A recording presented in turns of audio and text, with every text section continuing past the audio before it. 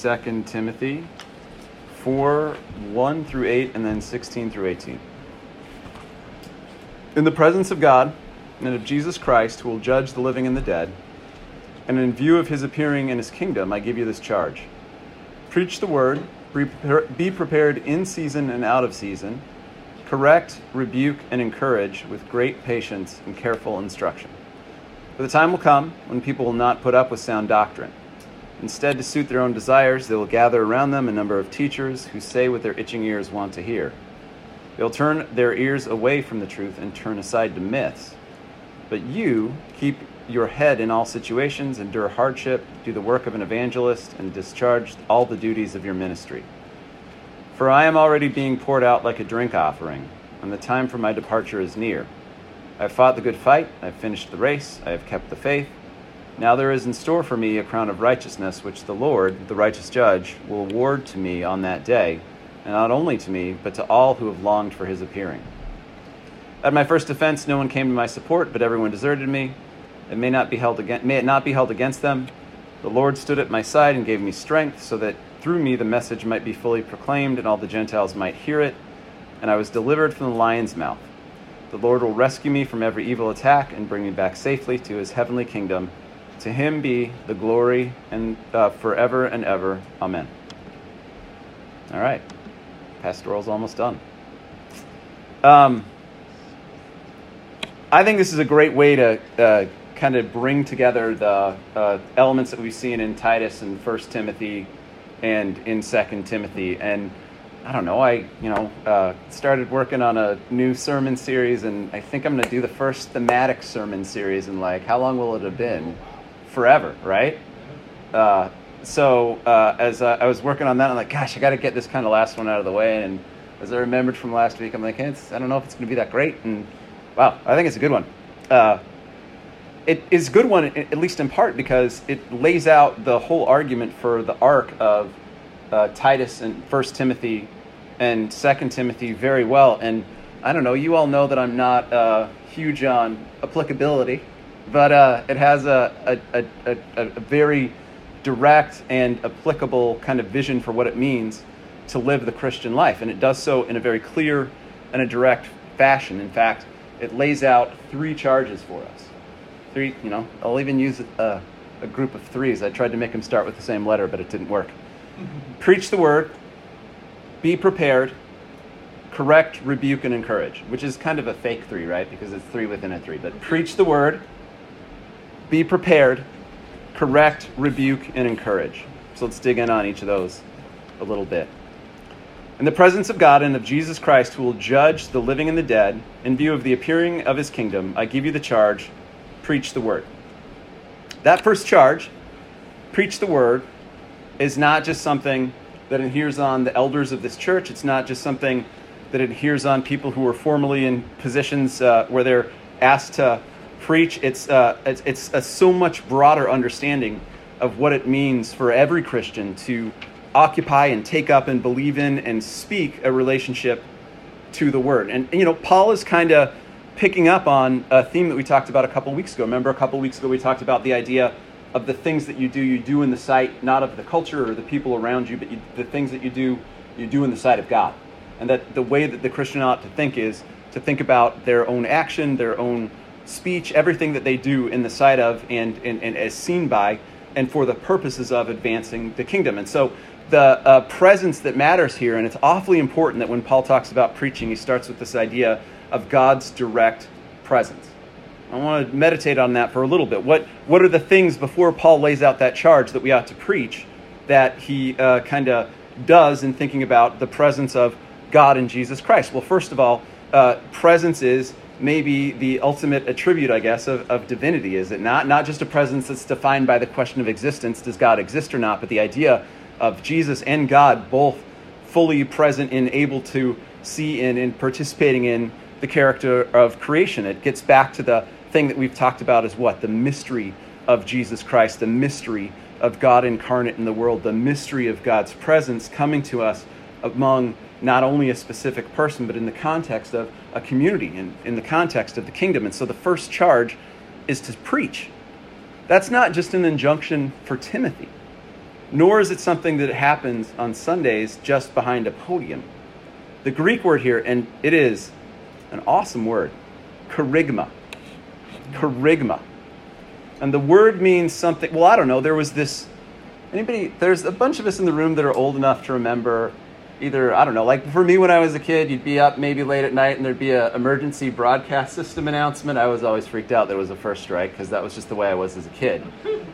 But there was a certain kind of, or like when you thought about the fire drill going off in class, right? Think about official announcements, things that come from some formally authorized sources. Well, since they didn't have TV or, I don't know, fire drills in the old days, there was this in the Greek and Roman world, there was this office, there was a person who was called the Kerix. And the Kerix was a person who the local leader would say, hey, we got some news to get out, go out to the town square and yell out to everybody the thing that they need to know. That was the Kerix. It was a person who was a heralder or a proclaimer. So think about this as like the pre-modern version of the emergency broadcast system. Kerygma is not just about the idea of, I don't know, informing people about something. It was also a kind of direct presence in the public square of a person who served as a representative of the governing authorities. The point of kerygma is that it's not just about transmitting information. The thing that gave the Kerix its power is that the Kerix was a person who stood out in the public square and who occupied that place in the public square and who, crucially, they're like the town crier you could hear their voice, you could hear the news coming directly from them. And so, I don't know, when you walked out into the public square and you were hanging out and, I don't know, you were buying fava beans or whatever it is that they bought, all of a sudden you'd hear this voice kind of pop up and you'd perk up, just like we would when we heard the emergency broadcast system or when you heard a fire drill, because it was the voice of the person who was telling you something that came from a specific authority they stood in for, and they embodied that authority. And I don't know, we all have the experience of screening out advertising all the time. How much of our life is about not paying attention to things? And the Kerix was, I'm sure they were the same way. Everybody had this kind of screen out conversation, etc. But the Kerix was the person who you would tune into, and their very presence announced the possibility of something new and important that you had to listen to. Now that's the other thing, and the reason why I kind of want to dig on that idea of the Kerix a little bit. The Kerix, of course, had a role to play, but the other kind of cultural idea behind the Kerix is that when the Kerix said something, you had to listen, right? That kerygma does not just capture the idea that there's someone who is spouting out the information. It also captures the idea that the people who are in the audience are supposed to hear to it and respond to it. And as the folks in the early church thought about the Kerix and then this idea of kerygma of preaching, they thought about it as something like this. The kerygma obliges you to proclaim what is true. And it obliges you to respond to it, to hear it, to move it in it, to be transformed by it, to encounter in it something that is bigger than the messenger. And that there was an obligation for the community collectively and individually to hear and respond to the good news that is Jesus Christ. And that's a fancy way of saying that just because it says, quote, preach here, that doesn't get all of you all off the hook. Preach here means that you are to be a bearer of and a respondent to the word of Jesus Christ. That it has a quality and a characteristic that is different from other kinds of words, other kinds of ideas, and other kinds of things, and that you ought to hear it and internalize it and be transformed by it, and as a result, you become a bearer of it yourself. And that your job is to not only be moved by it, but to proclaim it itself. That second charge flows directly from the first. Be prepared in season and out of season. The word there for be prepared is epistemi, and it literally means to stand on or be present. It's a super interesting word because, I don't know, like if Trey was moving and he said, oh, a bunch of folks in the church were on hand for me there to help move, and I really appreciate it. They were there for me. That's one example of what epistemi meant. It meant to stand with or alongside someone, but it also meant like to hold a position or a fortification. So it was also like either defense or attack. And the idea of epistemi there, being prepared, was the idea that you served as a resource regardless of the condition, regardless of what it is that the community needed. And then like this incredibly beautiful piece of Greek, there's this, that when we are to be prepared, we are to be prepared what? In season and out of season. And I don't know, it's just stunningly beautiful. Kairos, kai kairos.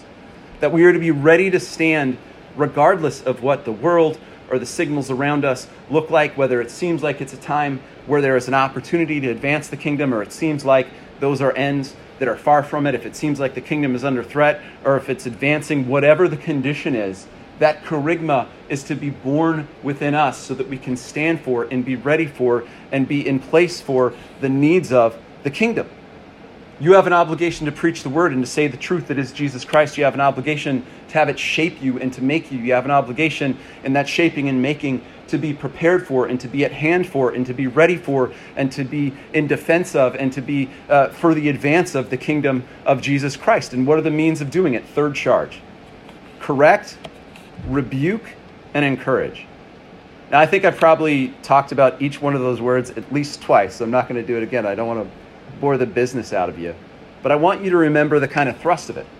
As we think about the pastoral letters traditionally, we thought about them as a series of instructions for what morally qualified someone for leadership, or we've thought about them as a series of rules about what you have to do or can't do. We thought about rebuking as kind of fighting with or chastising someone. We thought about instruction as being kind of telling someone what to do. And then encouragement kind of seems like the outlier, because how can you both tell someone what to do, wag your finger at them, and encourage them? But the way that the letter actually frames these things lumps them all together in one idea, doesn't it? The idea is that we are to be open to and point people towards the mystery of Jesus Christ, that it is not us who corrects or rebukes, but we invite people into the possibility of a direct and personal encounter with Jesus Christ. And that's the role of preaching. To preach and be prepared to preach, to be a bearer of the kerygma, I guess easy to proclaim and to be prepared to proclaim, so that you can correct and rebuke and encourage with great patience and careful instruction, to invite other people to what? Not necessarily even to change the way that they think about the world, not necessarily to outmaneuver or out-argue them, not to do anything other than what? To invite them to encounter the beauty and the mystery of Jesus Christ, and to be thankful for it. That's it. That's the entirety of the kerygma. To use your words and to use your proclamation to point people towards the character of and the person of Jesus Christ. And in doing so, what? In doing so, the goal is this one continuous act of correcting and rebuking and encouraging. And Paul puts those words together because he sees them as a continuous act that does what? Its goal is not necessarily just to rebuke or to instruct, but is to create encounter with the person of Jesus. And through that, I don't know, that's the thing about kerygma, isn't it? Like, kerygma is not just about writing down the right stuff about God. Kerygma is about the embodiment of the Word in you. It's an extension of the idea of the incarnation, that as God is incarnate in Jesus Christ, so too by the Word Christ, we are made open to an encounter that in our lives and in our speech and everything that we do proclaims the character of Jesus. It's the most beautiful thing about the character of the kerygma. The kerygma is not something that you tell someone about. It's not something that you set someone straight on. The point of the proclamation, my friends, is not even to prove it. It is simply to say, with the same kind of direct frankness of that emergency broadcast system announcement, that there is a reality that is more powerful than anything we can ultimately fully understand or represent. It is to point towards a beauty that is so overwhelming and so incomprehensible, and yet ultimately and fully more real than reality itself. It is the ultimate and the foundational reality. We do not instruct or inform people about the character of this mystery. We can simply point them towards it, invite them to it, and shut our mouths. Isn't that the beautiful paradox? Because it's not about us or our words. It's about our words and our life and our action directing towards and proclaiming the gospel and the character of Jesus Christ. This is not just an injunction to Timothy. It's an injunction to every person who seeks to serve the kingdom, to let the word abide in them and move through them and transform them, so they can proclaim in speech and action indeed a beauty that is so much bigger than and so much more incomprehensible than and so much real than the world that is around us. And why do we do it?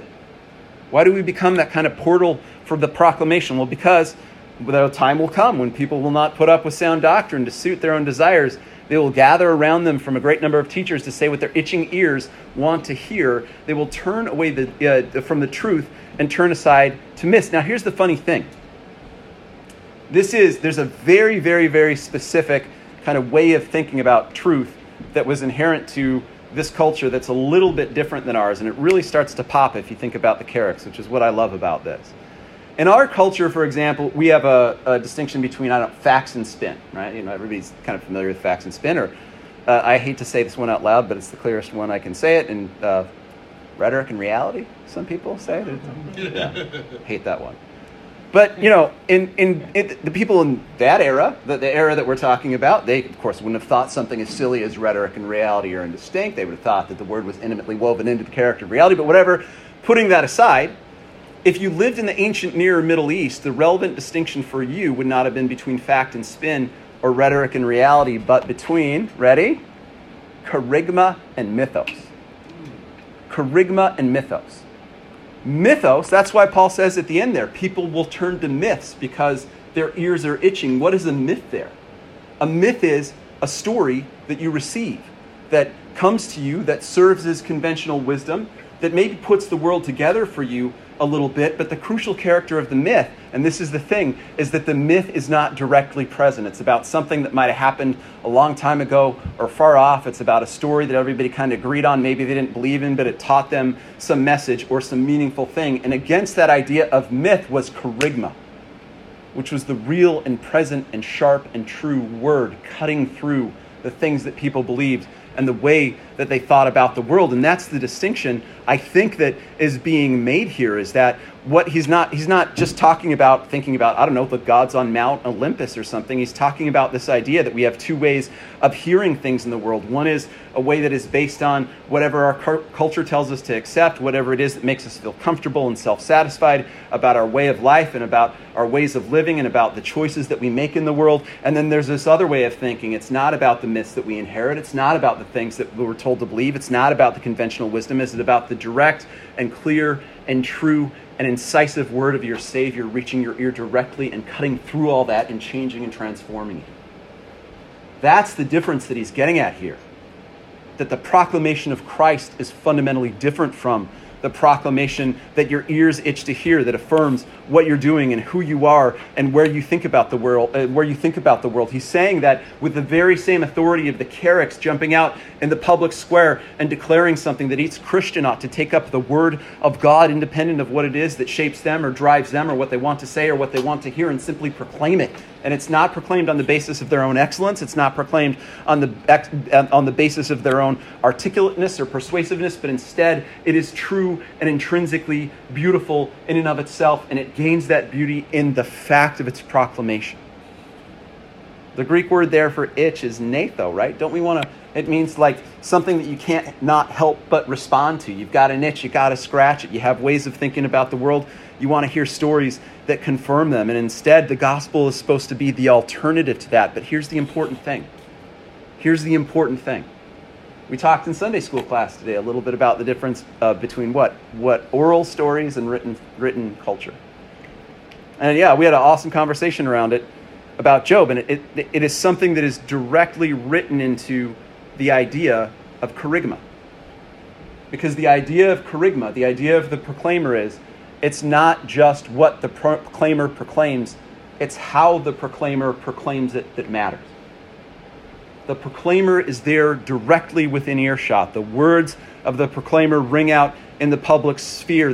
They hit you directly in the ears and they move you. They are something that is about not just the content of the gospel, but about making the gospel real in the context of a relationship where you interact with folks, where you challenge them, where you challenge their ways of understanding the world, their conventional wisdom and their ways of understanding themselves. You invite them into a conversation. And I don't know, modern evangelicals call it something like a personal relationship, but that's not quite right. It's a transpersonal relationship. It's that in that relationship and in bearing that kerygma, you point someone towards the real presence of Jesus Christ, and it is that presence that transforms them instead of just convincing them about the character of the fact. And if all that's too abstract, I imagine you have a similar kind of experience to me where sometime in a road trip somewhere in the deep south, especially if you're, well, hopefully only if you're a guy, you walked into a bathroom and you found a chick tract sitting on top of a urinal.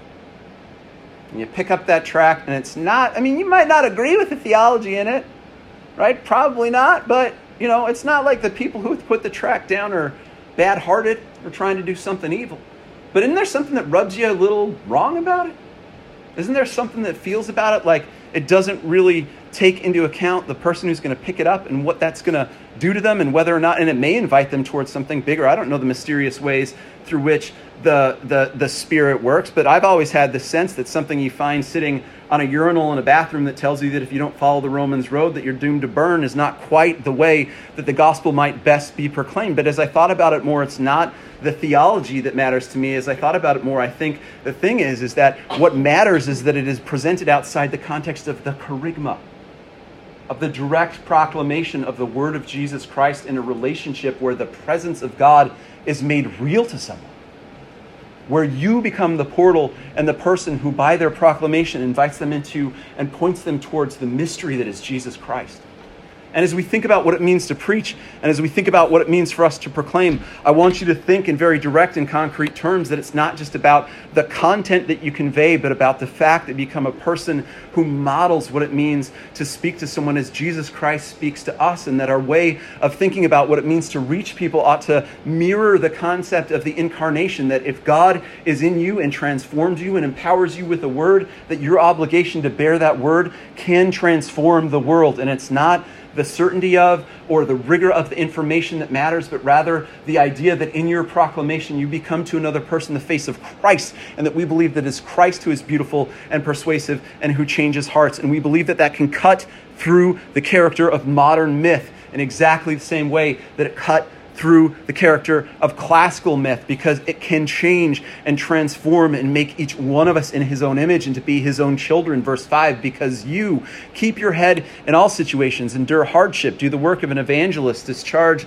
all the duties of your ministry, proclaiming that good news, and living that good news is the duty of every Christian's ministry. It is the means through which Jesus becomes apparent to the world. It is the means through which we challenge all our own and other people's self-justifying and self-satisfied myths to demonstrate that God has become incarnate in the world, and God has become incarnate in us and invites every one of us to come to the table and eat. Here's the thing. Paul kind of closes on this note about sacrifice. To proclaim that kerygma requires sacrifice. It requires that we are overtaken by the proclamation, that the proclamation moves through us, and that it reaches out into the world and transforms us and transforms others. And because they hear the sound of the word and they hear the word as it is made apparent to them, they are changed. And to do so is to lay yourself up as a sacrifice. Remember that stuff last week about the drink sacrifice that communion prefigured? In the same way, Paul says, just like they would have poured out a drink sacrifice in order to make themselves right with God, and just like the Christian community borrowed that idea and then made it holy by saying that we drink together in order to make ourselves right with God and with man, each person needs to see the return of, or the reverse of that, which is that for us to be people who are bearers of God's word, for us to truly proclaim the kerygma, we too have to become sacrifices in and of ourselves. Paul says it, 6 and 7, I am already being poured out like a drink offering, and the time for my departure is near. I have fought the good fight and finished the race, and I have kept the faith. And that is the idea that the very thing that is manifest in communion, the very thing that is manifest in the meal, the sacrifice that pours out a drink for the sake of the kingdom, is not just something that we take internally, but it is something that after we take internally transforms us and makes us different. Paul has been poured out as we too ought to be poured out in word and in speech and in character, so that the person of Christ is made apparent to the world. And that means that the sacrifice does not end at sacrifice, but instead it culminates in the victory. Because the victory of our own speech, when we sacrifice ourselves and make the world open to an encounter with Christ, be it we demonstrate and we lift up the beauty of a Savior who is the Word, who is the way, who is the truth, and who is the life. And we know that He will in the end make all things new and all things beautiful and all things good.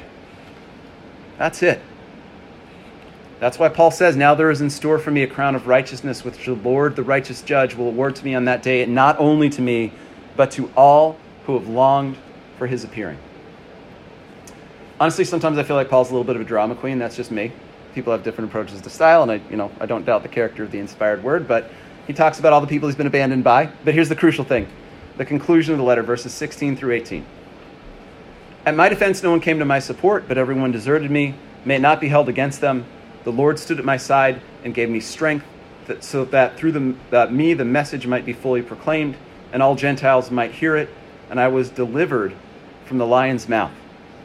The Lord will rescue me from every attack and bring me safely to his heavenly kingdom. To him be the glory forever and ever. Amen. And that's the point, isn't it? That's it. When we speak, when we proclaim, when we let the kerygma overtake us and overflow from us, and we do it with a boldness, when we let the truth overtake us so that we see ourselves as portals of and indicators to and pointers towards the beauty of Jesus Christ, when the work is not on us, but instead simply that we transmit the gift that has been given to us, that we open ourselves to the world and we speak it to others and we engage with them, and that when it is validated not by the power or the persuasiveness of our own language, but by the character of a Savior who cannot lie, and a Savior who cannot fail, and a Savior who will never give up on his own people. And as a result, though we sacrifice ourselves in speaking the word, there is a victory that is so much more beautiful and infinitely powerful, because when we are made into bearers of his image and into his light and a means of life for the world that desperately needs us, so that Christ, we cannot help but proclaim his character. We cannot help but proclaim who he is. We are made different, as is the world, and his word will not come back empty. So let that proclamation shape you and make you into something new, because you were purchased with a price, and you were promised that if you declare his name and you seek his kingdom, that all things will be made new. Amen.